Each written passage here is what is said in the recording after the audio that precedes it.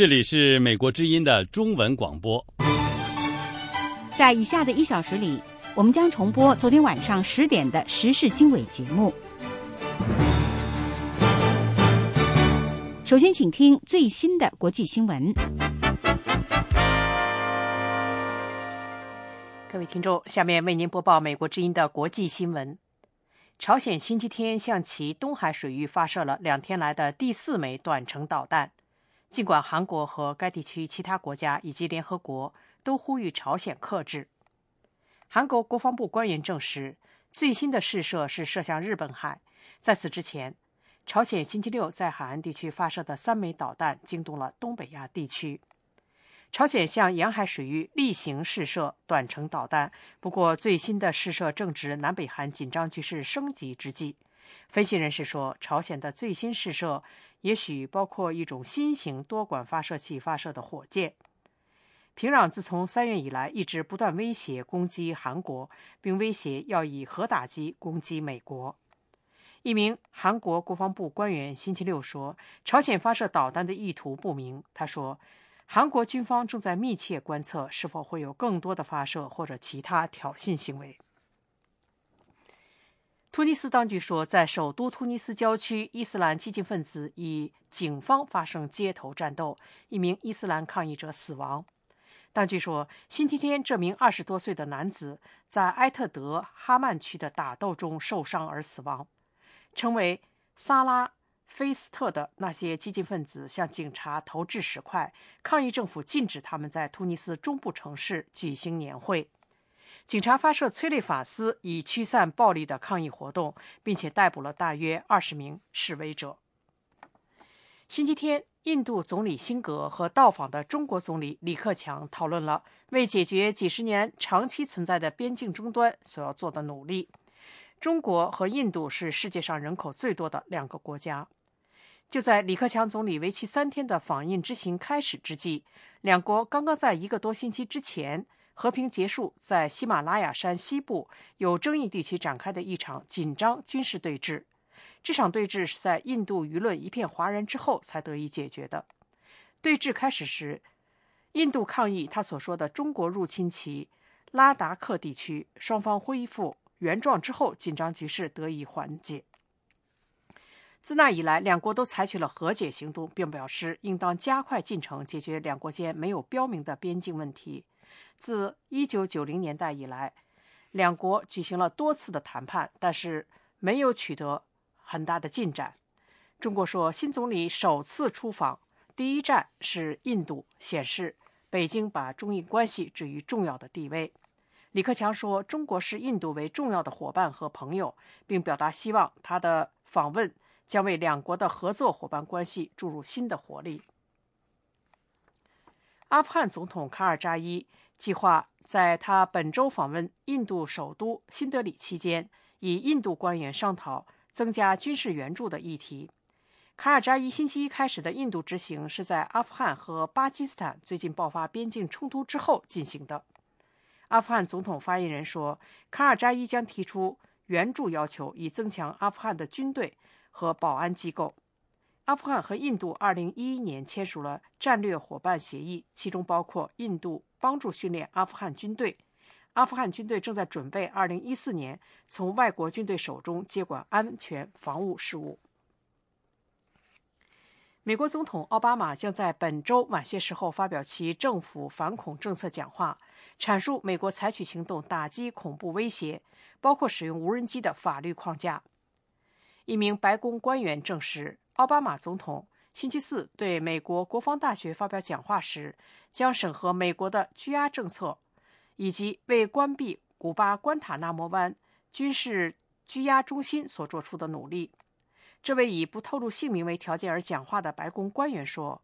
奥巴马总统将审查我们面对的威胁，特别是基地组织核心被削弱之后出现的新的威胁。奥巴马总统在今年早些时候发表的国情咨文讲话中承诺，要确保美国以符合我们的法律与制衡制度的方式打击、拘押并起诉恐怖分子。他还保证要让这些努力对美国人民和全世界人来说更加的透明。奥巴马星期四的讲话意味着他为实现其承诺迈出一步。美国之音国际新闻就播报到这里。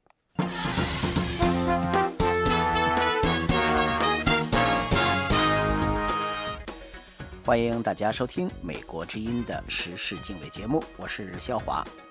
我们先看一下巴基斯坦刚刚发生的枪击事件。巴基斯坦政界人士前板球明星伊姆兰汗指责他的竞争对手打死了其政党的资深成员。与此同时，卡拉奇选民对上个星期举行的议会选举进行重新的投票。巴基斯坦正义运动党领袖伊姆兰汗谴责对手统一民族运动党星期六打死了扎赫拉·沙希德·侯赛因。流亡英国的统一民族运动党领导人阿尔塔夫·侯赛因谴责了扎赫拉被打死的行为。拉赫拉的政党正义运动党发言人说，他的被杀是一起恐怖主义行为。联合国秘书长潘基文表示，希望朝鲜放弃导弹试射。在此之前，朝鲜星期六向海上发射了3枚导弹。潘基文星期天呼吁平壤不要继续发射导弹，要重返限于停顿的6方会谈。尽管潘基文发出了上述呼吁，但是韩国表示，朝鲜星期天下午向东海发射了第4枚导弹。东海也称为日本海。韩国国防部发言人说，朝鲜的意图还不明朗，但是韩国军队正在监视任何新的发射活动以及可能的挑衅行为。今年早些时候，平壤曾经威胁要对韩国和美国实施核打击。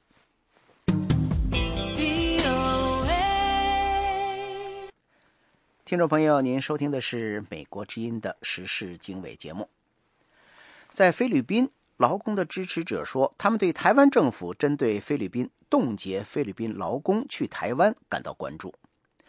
台湾采取这项措施不到1个星期前，菲律宾的海岸警卫队承认向台湾渔船开枪，打死了1名台湾渔民。下面是美国之音记者奥伦戴恩从马尼拉发来的报道。菲律宾海外就业署的统计数字显示，每年近3万菲律宾人受雇于台湾。菲律宾政府说，目前在台湾的菲律宾劳工总共有8万5千多人。移民国际主席加里·马丁内斯说，最受影响的是那些等待审批去台湾工作的菲律宾人，因为他们在赴台之前就要支付招聘费和其他的申请费，这相当于1个月或1个多月的薪水。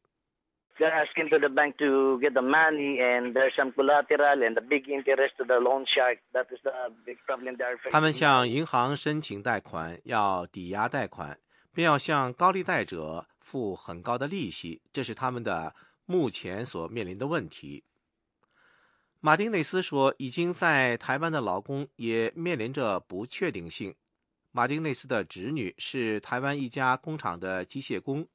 他说，他侄女和其他工人告诉他，他们的老板预计，如果他们无法招聘工人，生意就会受到影响。在台湾拒绝接受菲律宾总统阿基诺为台湾渔民被杀事件道歉后，冻结非劳来台以及制裁赴菲旅行的措施从星期3开始生效。台湾称阿基诺的道歉是非官方的，因为道歉出自菲律宾驻台湾的代表之口。在马尼拉的台湾调查人员星期六称，枪击事件是凶杀。阿基诺的发言人重申菲律宾政府对这起非蓄意和不幸的事件的感到遗憾，这令台湾总统马英九非常愤怒。马英九说，不进行联合调查就无法照这些说法评估当时的局势，但是菲律宾对这种安排说不。在马尼拉的安全分析家班乐义说，这些审慎措辞的信息符合菲律宾坚持的台湾是中国一部分的看法。 We deal with Taiwan on purely economic sense, trade and commerce and investment.But we avoid 我们同台湾打交道纯粹是经济、贸易、商业和投资层面的，但是我们避免同台湾有政治和安全方面的联系，因为我们不想损害一个中国的政策。班乐意说，台湾的反应不是一个朋友应该做出的举动，特别是台湾是菲律宾的第6大贸易伙伴，每年的贸易额为20亿美元。他说，菲律宾在海外的合同工人对这种关系做出了主要的贡献。那针对台湾渔船被菲律宾袭击，并有1名台湾渔民死亡的一事呢，美国政府星期四对死者家属表示了哀悼。另外，在美国国会有若干议员希望台湾和菲律宾能够尽早的通过和平方式来解决争议。接下来请听美国之音记者钟晨芳的报道。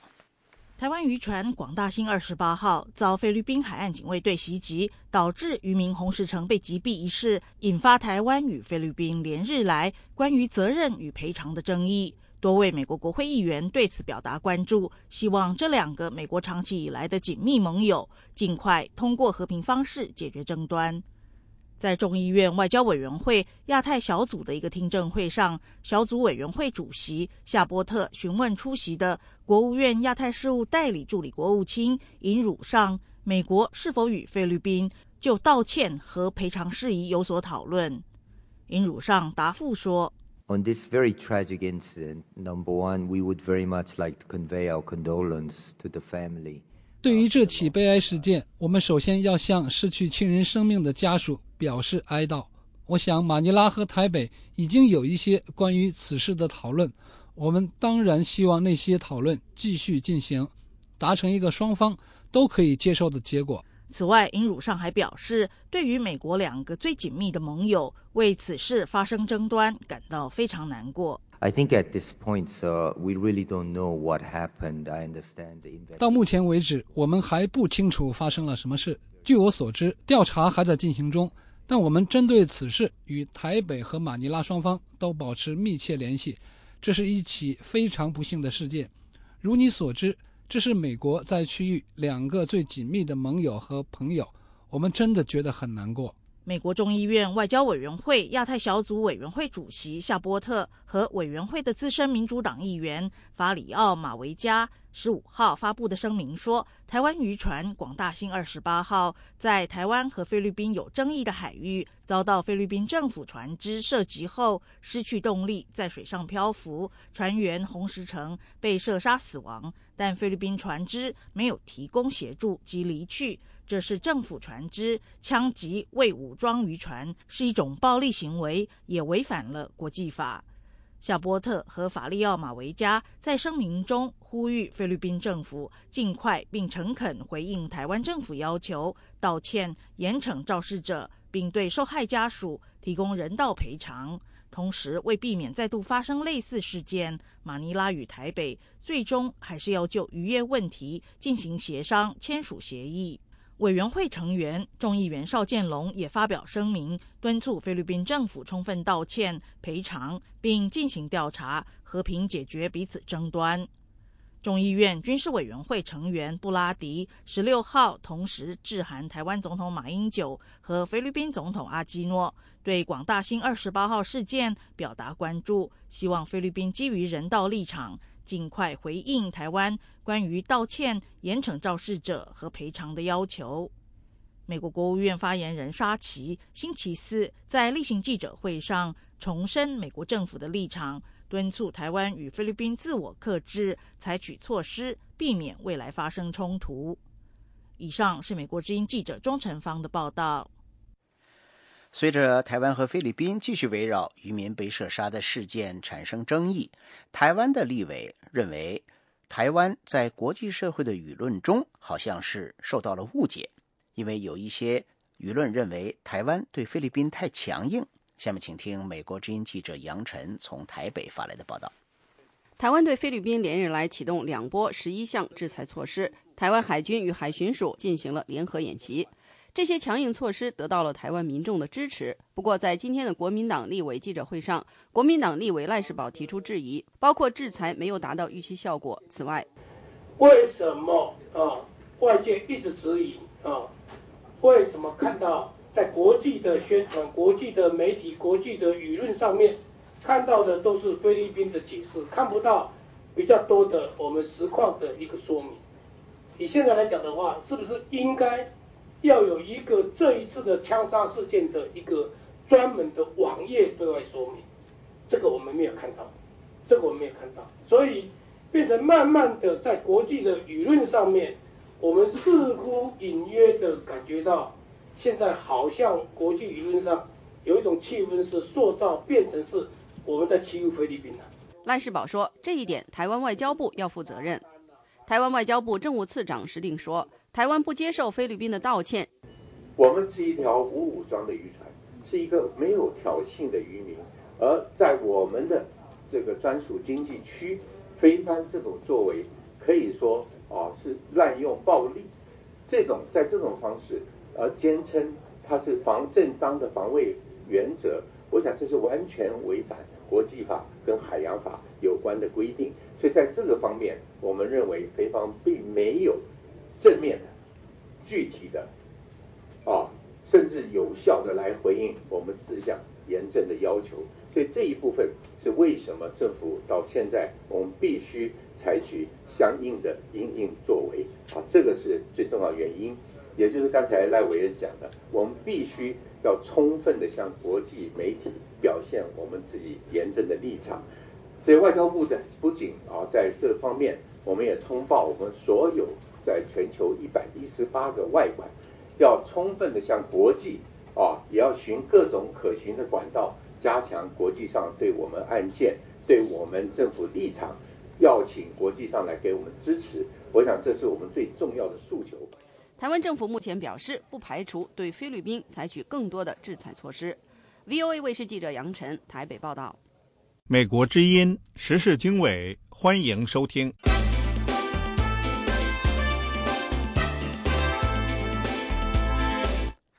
好，接下来我们继续今天的时事经纬节目。台湾海峡的两岸在最近若干年以来呢，进行了很大程度的关系上的改善，而且呢，两岸也都享受到这种经济上的好处。不过在台湾开始有人质疑，虽然在享受了这些经济上的好处，但是让大陆的游客能够在空中可以亲眼看到台湾的导弹基地，会不会损害防卫安全呢？请听美国之音记者杨晨从台北发的报道。小心匪谍就在你身边。台湾民进党立法委员何新纯担心，中国大陆游客在新北市飞弹基地附近参加飞行伞运动，可能会导致国防机密泄露。那今天呢，我们看到万里的这个飞行场的练习场，它的旁边不到200公尺以内就是我们爱国者飞弹的一个飞弹基地。那国防部告诉我们，爱国者飞弹所在的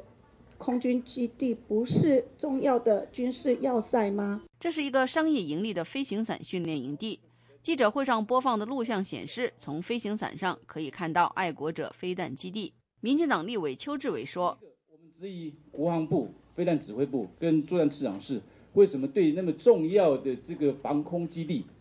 却没有任何的这个防备之心跟警戒之心可以任由所有的旅客、所有的游客飞上去，然后做任何程度规模的这个情收。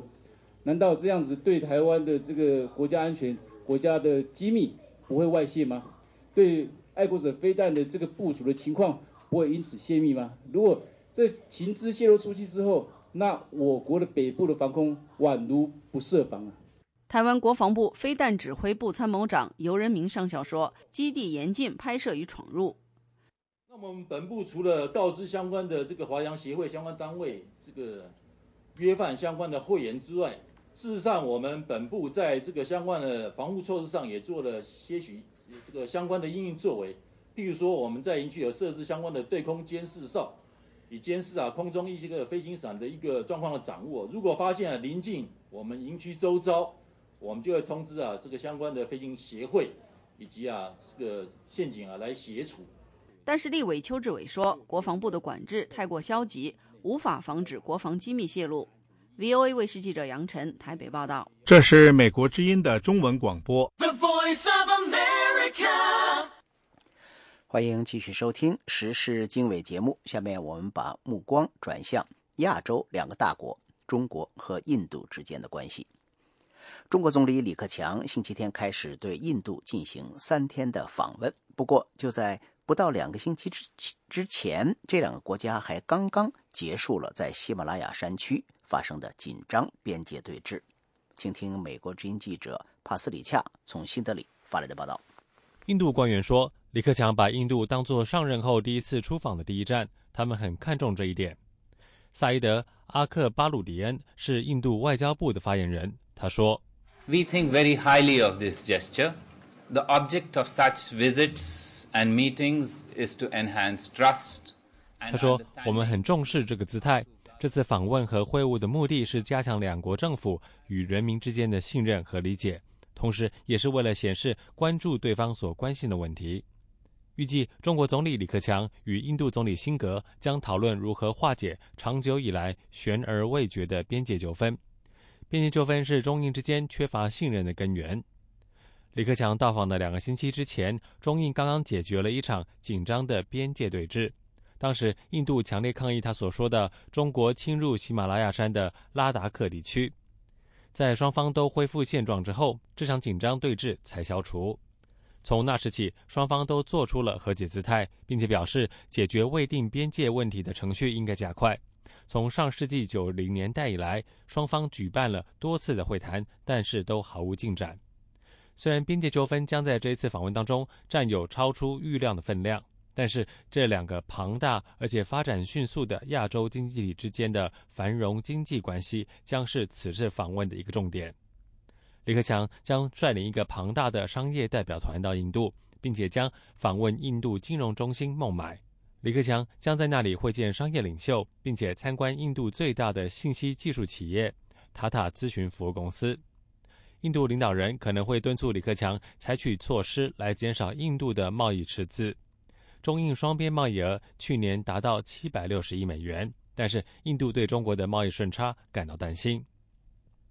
印度希望享有优势的印度信息技术公司以及制药公司能够在中国扩大市场份额。一些印度官员说，他们希望很快能有结果。新德里赫鲁大学负责中国研究的教授阿尔卡·阿查尔亚说，经济关系是印中关系当中最有活力的因素。他说 We have now a whole lot of entrepreneurs who are moving back and forth. There is enormous scope here, and not just in bilateral trade, but 他说，现在有很多企业家往返于印中之间，机会很多，不仅是在双边贸易方面。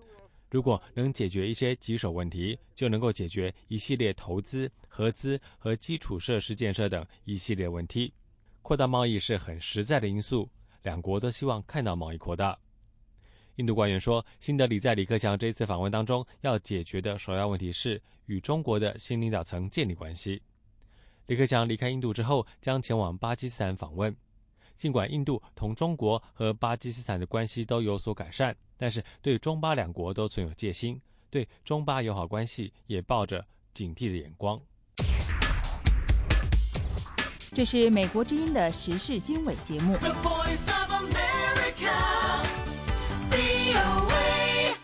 好，接下来我们看看美国和中国之间网络安全的争议。在中国政府同意和美国就网络安全问题展开对话之后呢，有报道说，中国人民解放军的一个部队又恢复了对网络进行攻击。一些美国的专家说，美国政府呢要尽快的采取行动来应对来自中国的网络威胁。请听美国之音记者李宝的报道。美国私营网络安全公司曼迪昂特今年2月发表报告，以超乎寻常的具体细节描述了中国人民解放军第61398部队如何侵入美国和其他西方国家100多个公司的网络系统，窃取重要的商业机密。报告曾引发了美国和国际社会的巨大反响。曼迪昂特首席安全事务官理查德·贝特利克5月15号星期三在华盛顿智库国家政策中心主办的一次讨论会上说，解放军第61398部队的网络攻击活动在相对平静了几个星期后，又基本恢复了之前的攻击力度。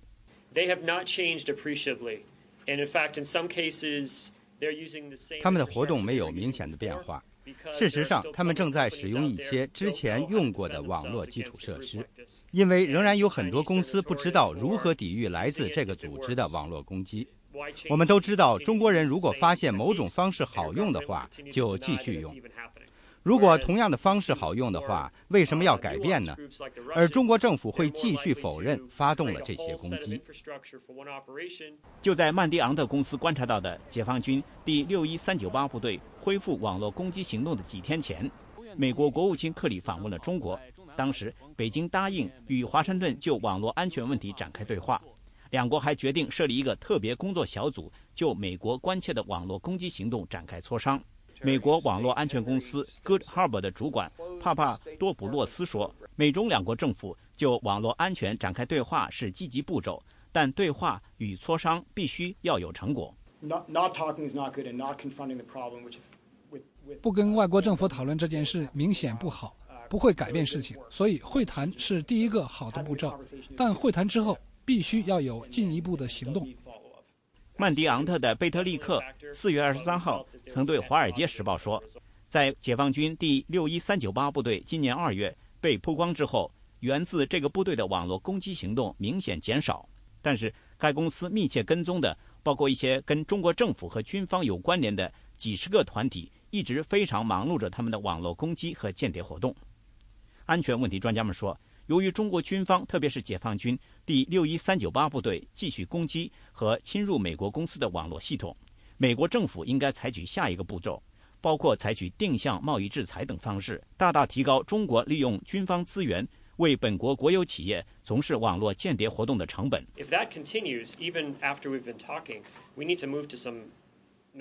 当我们一直讨论网络安全问题的时候，网络攻击行动继续发生的话，我们需要进入下一个步骤，比如制裁，或者像当年我们就苏联的传统间谍活动那样驱逐对方的外交官。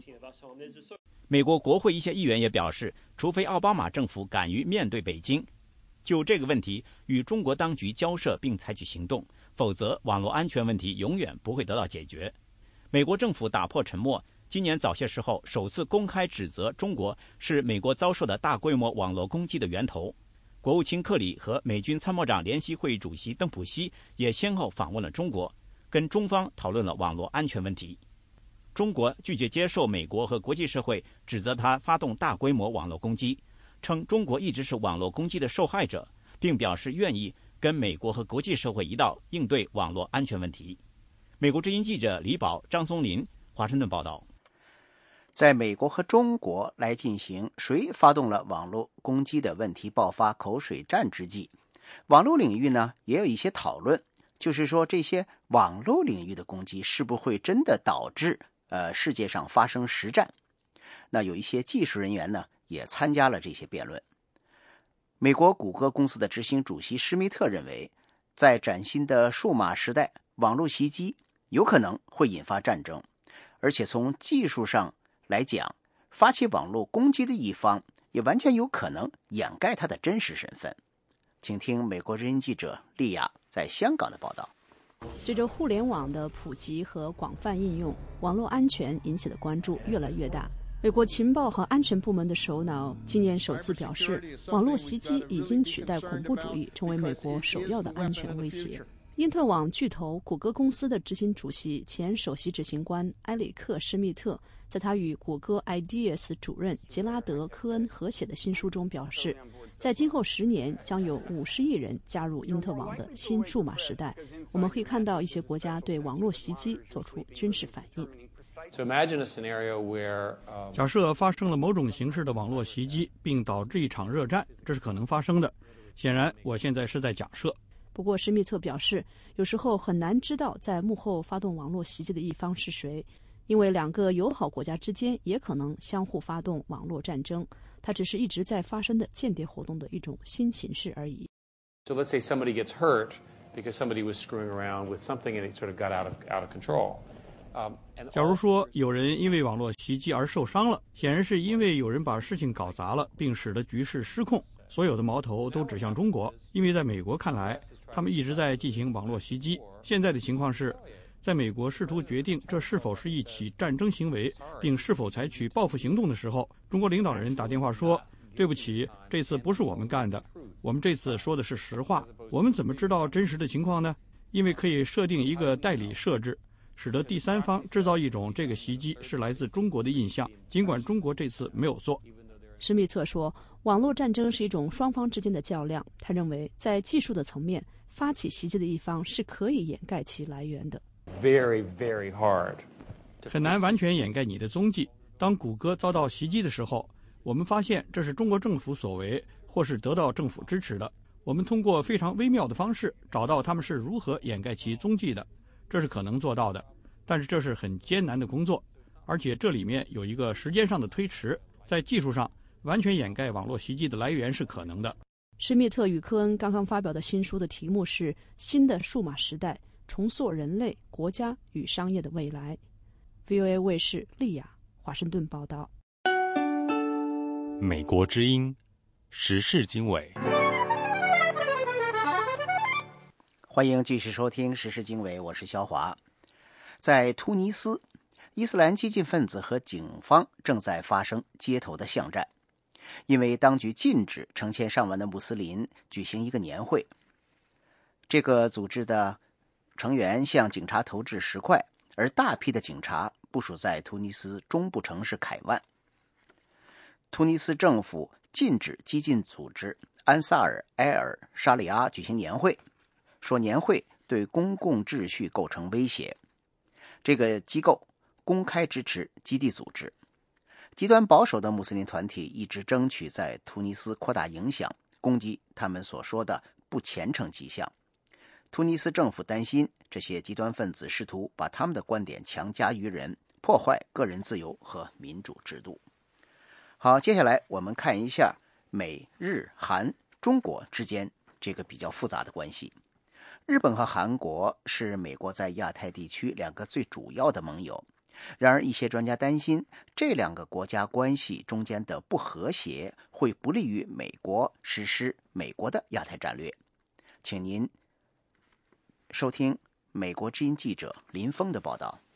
韩国总统朴槿惠上任后首访美国，获得了外界的高度评价，被普遍认为取得了巨大成功。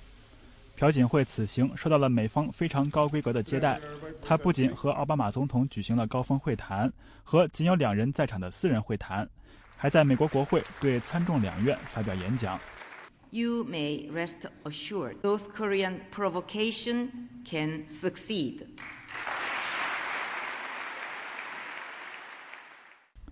尹惠在上任之初就面临金正恩政权的一连串挑衅行为，一度令东北亚局势陷于一触即发的紧张状态。他的此次访问得到了美国对韩国以及整个东北亚地区安全的再次承诺。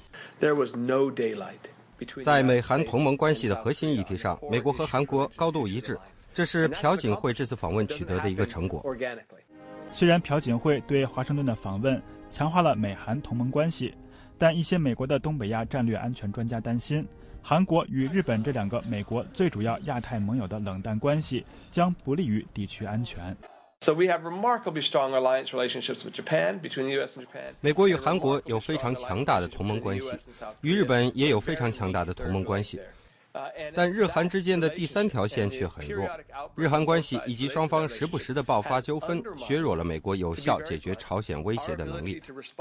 而且还削弱了我们联手应对因为中国崛起而给地区带来的挑战的能力。前美国国务院负责亚太事务的副助理国务卿埃文斯·瑞维尔认为，日韩关系冷淡或许会让中国有利可图。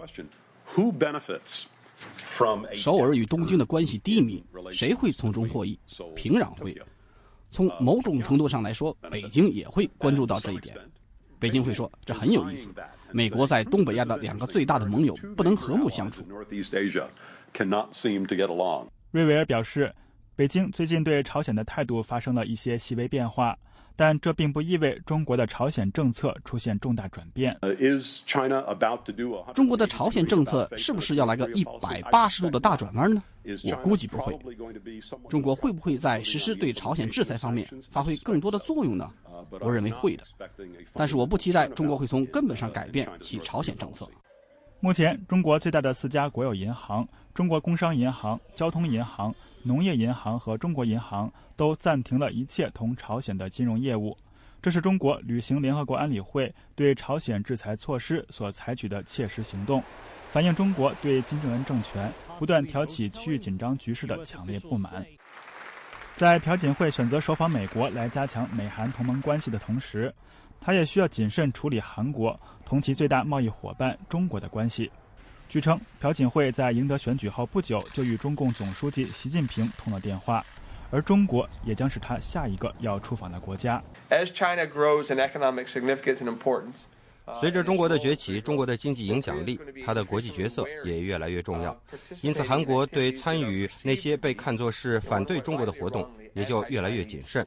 这也是为什么韩国还没有加入到 TPP 谈判的主要原因。一方面呢，韩国要保持同美国的强大同盟关系，另一方面又不能把他的最大的贸易伙伴惹恼。朴槿惠在华盛顿时就已经表示，他将在接下来访问中国时与习近平进行坦诚的对话，这也将打破以往历任韩国总统就任后首访美国、次访日本的惯例。VOA 卫视林峰，华盛顿报道。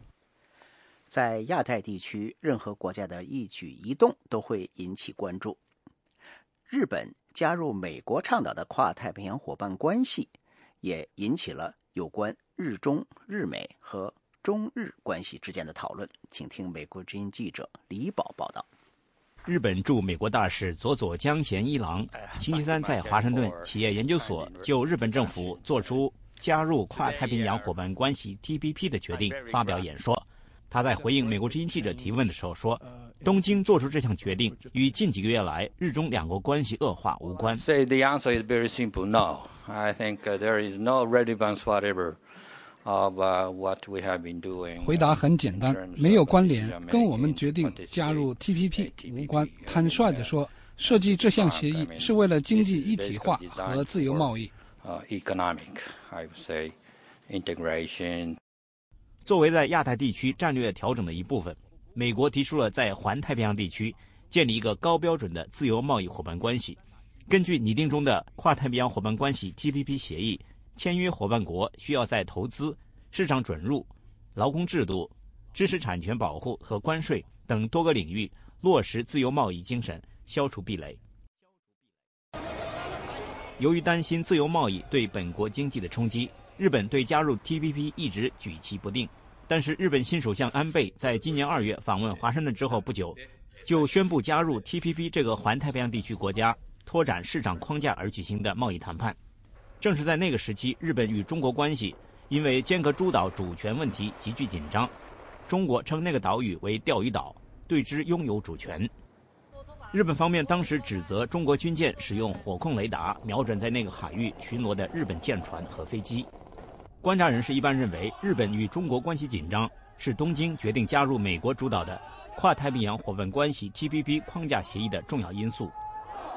为美国白宫和国务院担任过外交政策顾问的马里兰大学教授戴斯勒说，日本大使否认加入 TPP 跟中国有关，是为了政治上的需要。Regarding China, which the ambassador was politically correct. 大使说，这项框架协议跟中国无关，是政治上正确的说法。设计 TPP 曾是为了平衡中国，应对中国经济在亚洲的主导地位，同时也是为了在中远期吸引中国，通过富有竞争性的贸易自由机制，在整个亚太地区建立一个自由贸易区，达至深度经济一体化。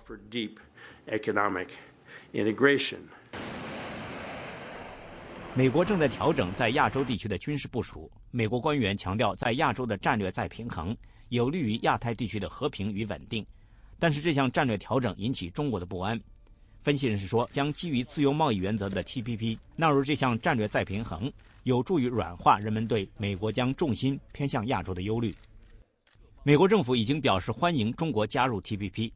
日本驻美大使佐佐江贤一郎也表示，设立 TPP 有助于吸引和鼓励中国更多的与国际接轨，最终加入亚太经济一体化秩序。Eventually, as I said it, when I talk about this strategic implication, naturally, economic order and economic basis will be. 它最终也有战略意义，因为不管是在国内还是在国际间，经济秩序和经济基础是政府治理的中心。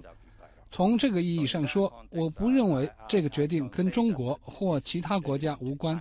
我认为，如果中国和其他国家未来能达到这项协议所设定的条件的话，他们应该也加入这项框架。This exercise should be a part of the exercise in the future. 人们普遍认为，中国在贸易、投资、市场准入和知识产权保护方面，仍然与贸易自由化精神相距甚远，短期内不可能满足加入 TPP 框架协议必须具备的条件。美国之音记者李宝华盛顿报道。这里是美国之音的中文节目。听众朋友，您收听的是 VOA 时事经纬。我们现在看一下香港的民主风筝活动。香港市民支援爱国民主运动联合会星期天举办了这个民主风筝活动，模拟8·9民运期间北京天安门广场的学生放风筝干扰中国政府用直升机监视集会的活动。香港支联会5月19号制作了大型6·4风筝，举办风筝行动，纪念当年8·9民运期间学生追求民主的决心和渴求。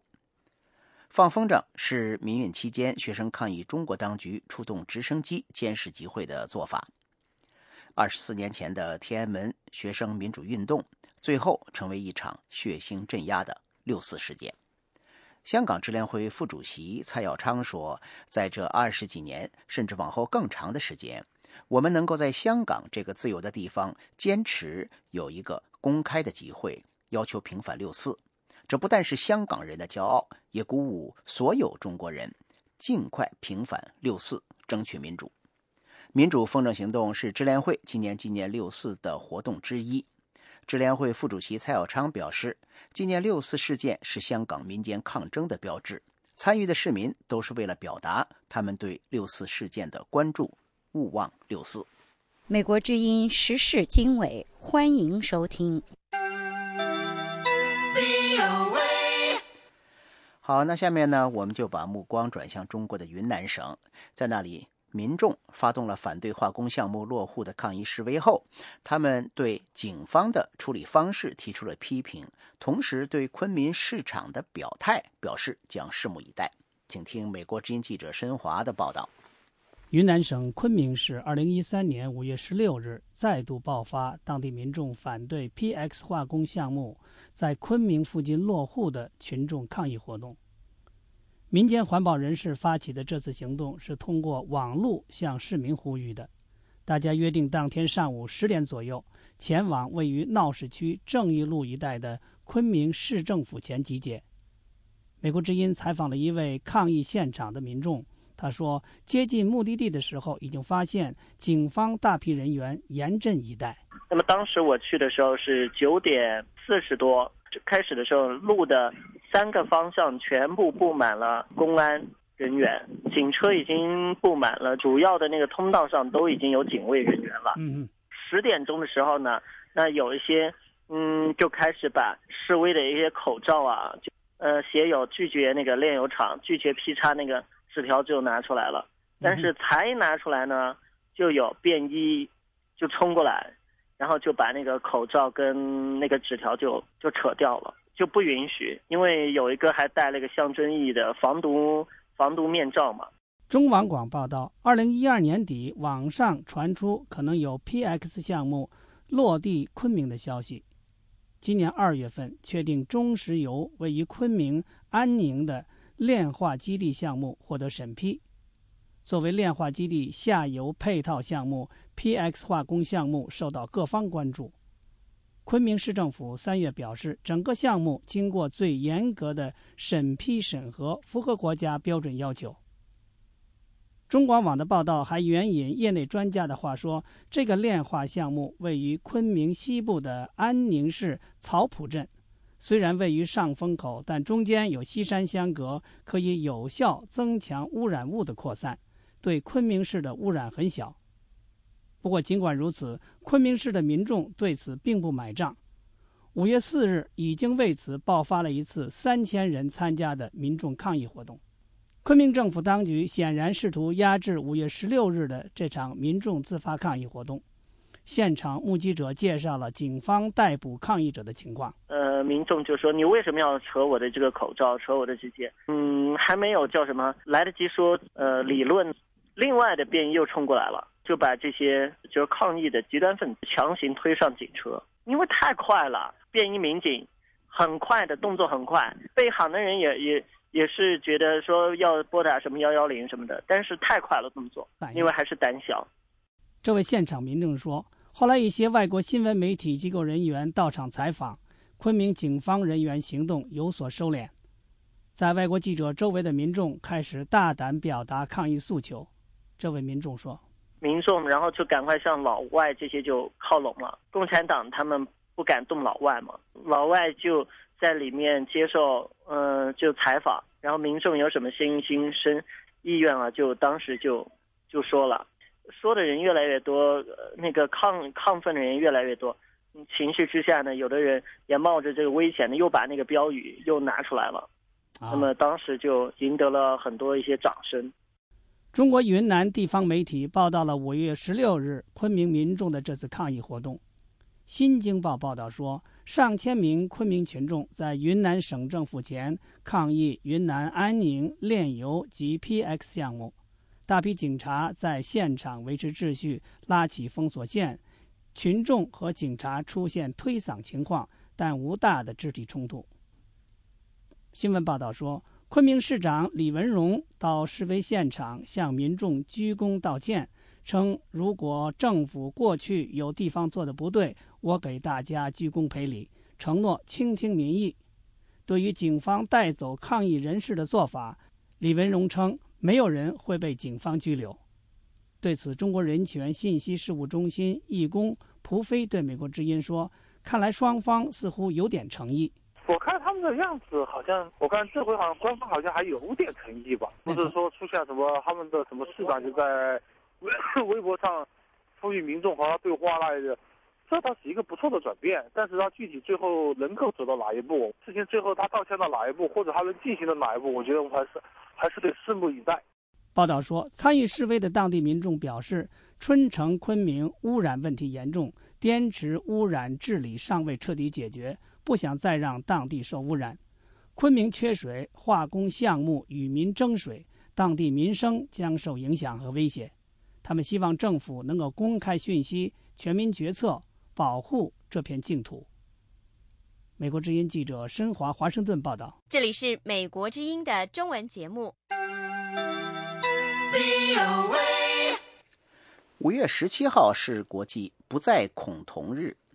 这个纪念日呢，是由于在23年前，世界卫生组织在1990年5月17号把同性恋呢从精神疾患的名单上给删除掉了。在中国，有一些同性恋的电影人要求国家有关部门公布有关对同性恋题材进行审查的现行规定，并且要求允许同性恋题材的影片通过官方的渠道上线。请听美国之音记者陆阳的报道。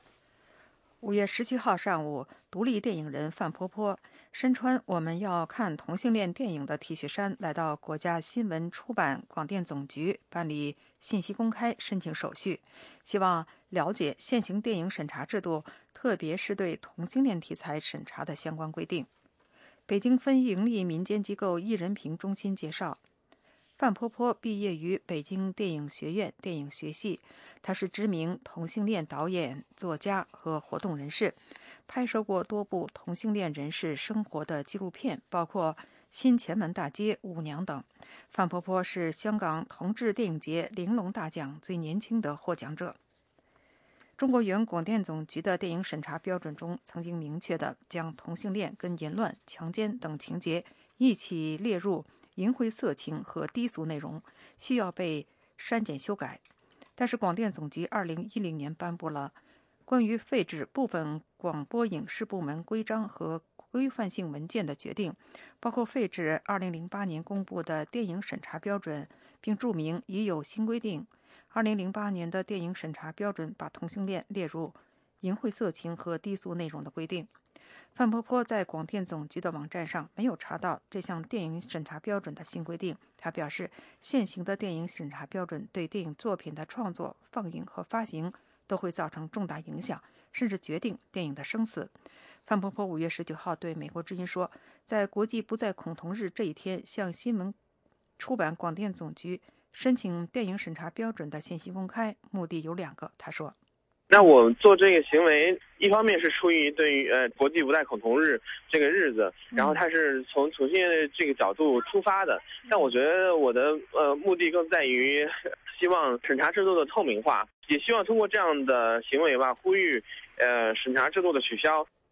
范婆婆说，她要求公开新的电影审查标准，不仅仅是针对放松对同性恋题材影片的限制，她还关心其他话题的影片。她说，电影审查制度一方面制约言论自由，另一方面是电影文化发展的障碍。由于存在审查制度，同性恋题材的影片通常不能通过官方渠道公开上映，这类题材的影片只能在独立的文化影视平台播放，比如酒吧、互联网、大学等。因此影片的票房收入基本没有保障。范婆婆说，独立电影导演和制片人大都面临资金困境，有的导演已在淘宝网做小生意资助影片，而独立电影作为大众了解同性恋群体是一个非常重要的平台。外界注意到，中国最近的电影市场近期似乎也有多部有同性恋形象的影片上映，比如《北京遇上西雅图》中有一位借精生子的女同性恋，电影《爱情银行》中也有同性恋的画面。同性恋人士认为，官方允许同性恋画面或内容的影片上映，或许是政策松动的一个信号，尽管并不代表政策改变，至少也是一种默许。大陆公开承认同性恋身份第一人的北京电影学院教授崔子恩同一天对美国之音说，中国对同性恋题材影视作品的默许几年前就存在，像影片《非诚勿扰2》里男演员廖凡饰演的男同性恋角色。崔教授说，尽管那部影片里同性恋角色通过戏剧色彩出现，不失小小的丑化，但是《北京遇上西雅图》里对同性恋角色的小丑化就没有了。他认为，这一方面表明是公众对同性恋群体的包容度在提升，另一方面说明电影审查法整体松动的表达。但是从电影审查法的角度来说呢，是整个电影审查法的这个整体的这个法律的这个松动的一个表达。它不只是在这个就是同性恋这个方面，在其他的方面，它的审查的尺度也都在放宽。据我所知，就是大部分的影片，它现在采取一个就是审查通过，但是不给安排上映档期这样一个方法来进行控制。崔子恩教授说，对于非主旋律的题材、主题灰暗的影片，都属于审查可能会通过，但需要修改。中国独立电影人拍摄的同性恋题材的影片基本属于这种情况。范伯波指出，大陆独立制片人反映同性恋题材的影片这些年在夹缝中求生存，倒也赢得了越来越多的理解和支持。他举例说，2009年拍摄一部反映同性恋向家里人出柜的纪录片，当时要想采访当事人非常困难，但是2012年他完成的纪录片《彩虹伴我心》，在拍摄过程中他发现越来越多的同性恋家人能够接受这个事实了。美国之音陆洋，华盛顿报道。这是美国之音的时事经纬节目。欢迎继续收听时事经纬。听众朋友，您听说过没有？被判死刑，然后无罪释放，接受众多媒体的采访，却见不到任何报道。来龙去脉，请听美国之音记者叶冰在华盛顿的报道。从死刑犯改为无罪释放的吴昌龙5月17号发微博称，而今无罪了，再上网搜索冤案，满屏浙江张高平、张辉叔侄冤案，我能找到古代的杨乃武与小白菜冤案，却找不到当下自己扶清纪委爆炸冤案的碎片。吴昌隆的微博是通过其姐姐吴华英的微博账号发出的。2天前，他在微博中对中国媒体对他的冤案没做公开公平的报道表示失望。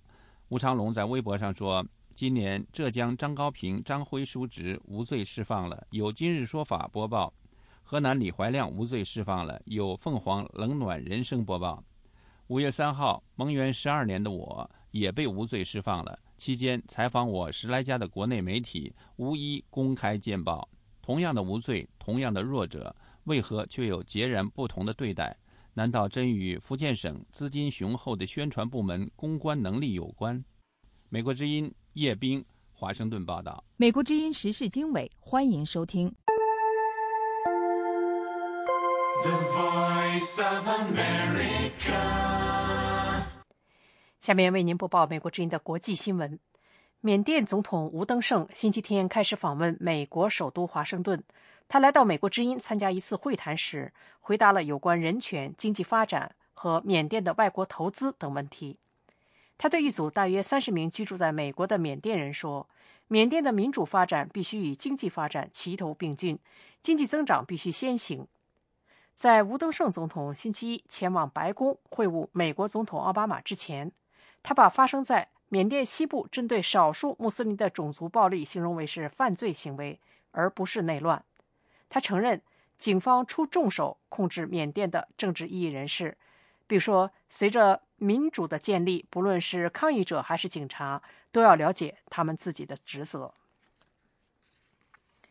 朝鲜星期天向其东海水域发射了2天来的第4枚短程导弹，尽管韩国和该地区其他国家以及联合国都呼吁朝鲜克制。韩国国防部官员证实，最新的试射是射向日本海。在此之前，朝鲜星期六在海岸地区发射的3枚导弹惊动了东北亚地区。朝鲜向沿海水域例行试射短程导弹，不过最新的试射正值南北韩紧张局势升级之际。分析人士说，朝鲜的最新试射也许包括一种新型多管发射器发射的火箭。平壤自从3月以来一直不断威胁攻击韩国，并威胁要以核打击攻击美国。突尼斯当局说，在首都突尼斯郊区，伊斯兰激进分子与警方发生街头战斗，一名伊斯兰抗议者死亡。当局说，星期天这名20多岁的男子在埃特德哈曼区的打斗中受伤而死亡。称为萨拉菲德特的这些激进分子向警察投掷石块，抗议政府禁止他们在突尼斯中部城市举行年会。警察发射催泪瓦斯和以驱散暴力的抗议活动，并且逮捕了大约20名示威者。中印领导人星期天，印度总理辛格和到访的中国总理李克强讨论了为解决几十年来长期存在的边境争端所做的努力。中国和印度是世界上人口最多的2个国家。就在李克强总理为期3天的访印之行开始之际，两国刚刚在1个多星期前和平结束了在喜马拉雅山西部有争议地区展开的一场紧张军事对峙。这场对峙是在印度舆论一片哗然之后得以解决的。对峙开始时，印度抗议他所说的中国入侵其拉达克地区，双方恢复原状之后，紧张局势得以缓和。自那以来，两国都采取了和解行动，并表示应当加快进程，解决两国间没有标明的边境问题。自1990年代以来，两国举行了多次谈判，但是没有取得多大的进展。中国说，新总理首次出访的第一站是印度，显示北京把中印关系置于重要地位。李克强说，中国视印度为重要的伙伴和朋友，并表达希望他的访问将为两国的合作伙伴关系注入新的活力。阿富汗总统卡尔扎伊计划在他本周访问印度首都新德里期间，与印度的官员商讨增加军事援助的议题。卡尔扎伊星期一开始的印度之行是在阿富汗和巴基斯坦最近爆发边境冲突之后进行的。阿富汗总统发言人说，卡尔扎伊将提出援助要求，以增强阿富汗的军队与保安机构。阿富汗和印度2011年签署了战略伙伴的合作协议。各位听众，美国之音国际新闻播报到这里。以上是这1小时的国际新闻。您如果需要获取更多的信息，请访问美国之音网站 www.voachinese.com。如需和我们联系，美国之音的电邮地址是 chinese@voanews.com。美国之音现在结束今天上午的中文广播。This program has come to you from the Voice of America, Washington.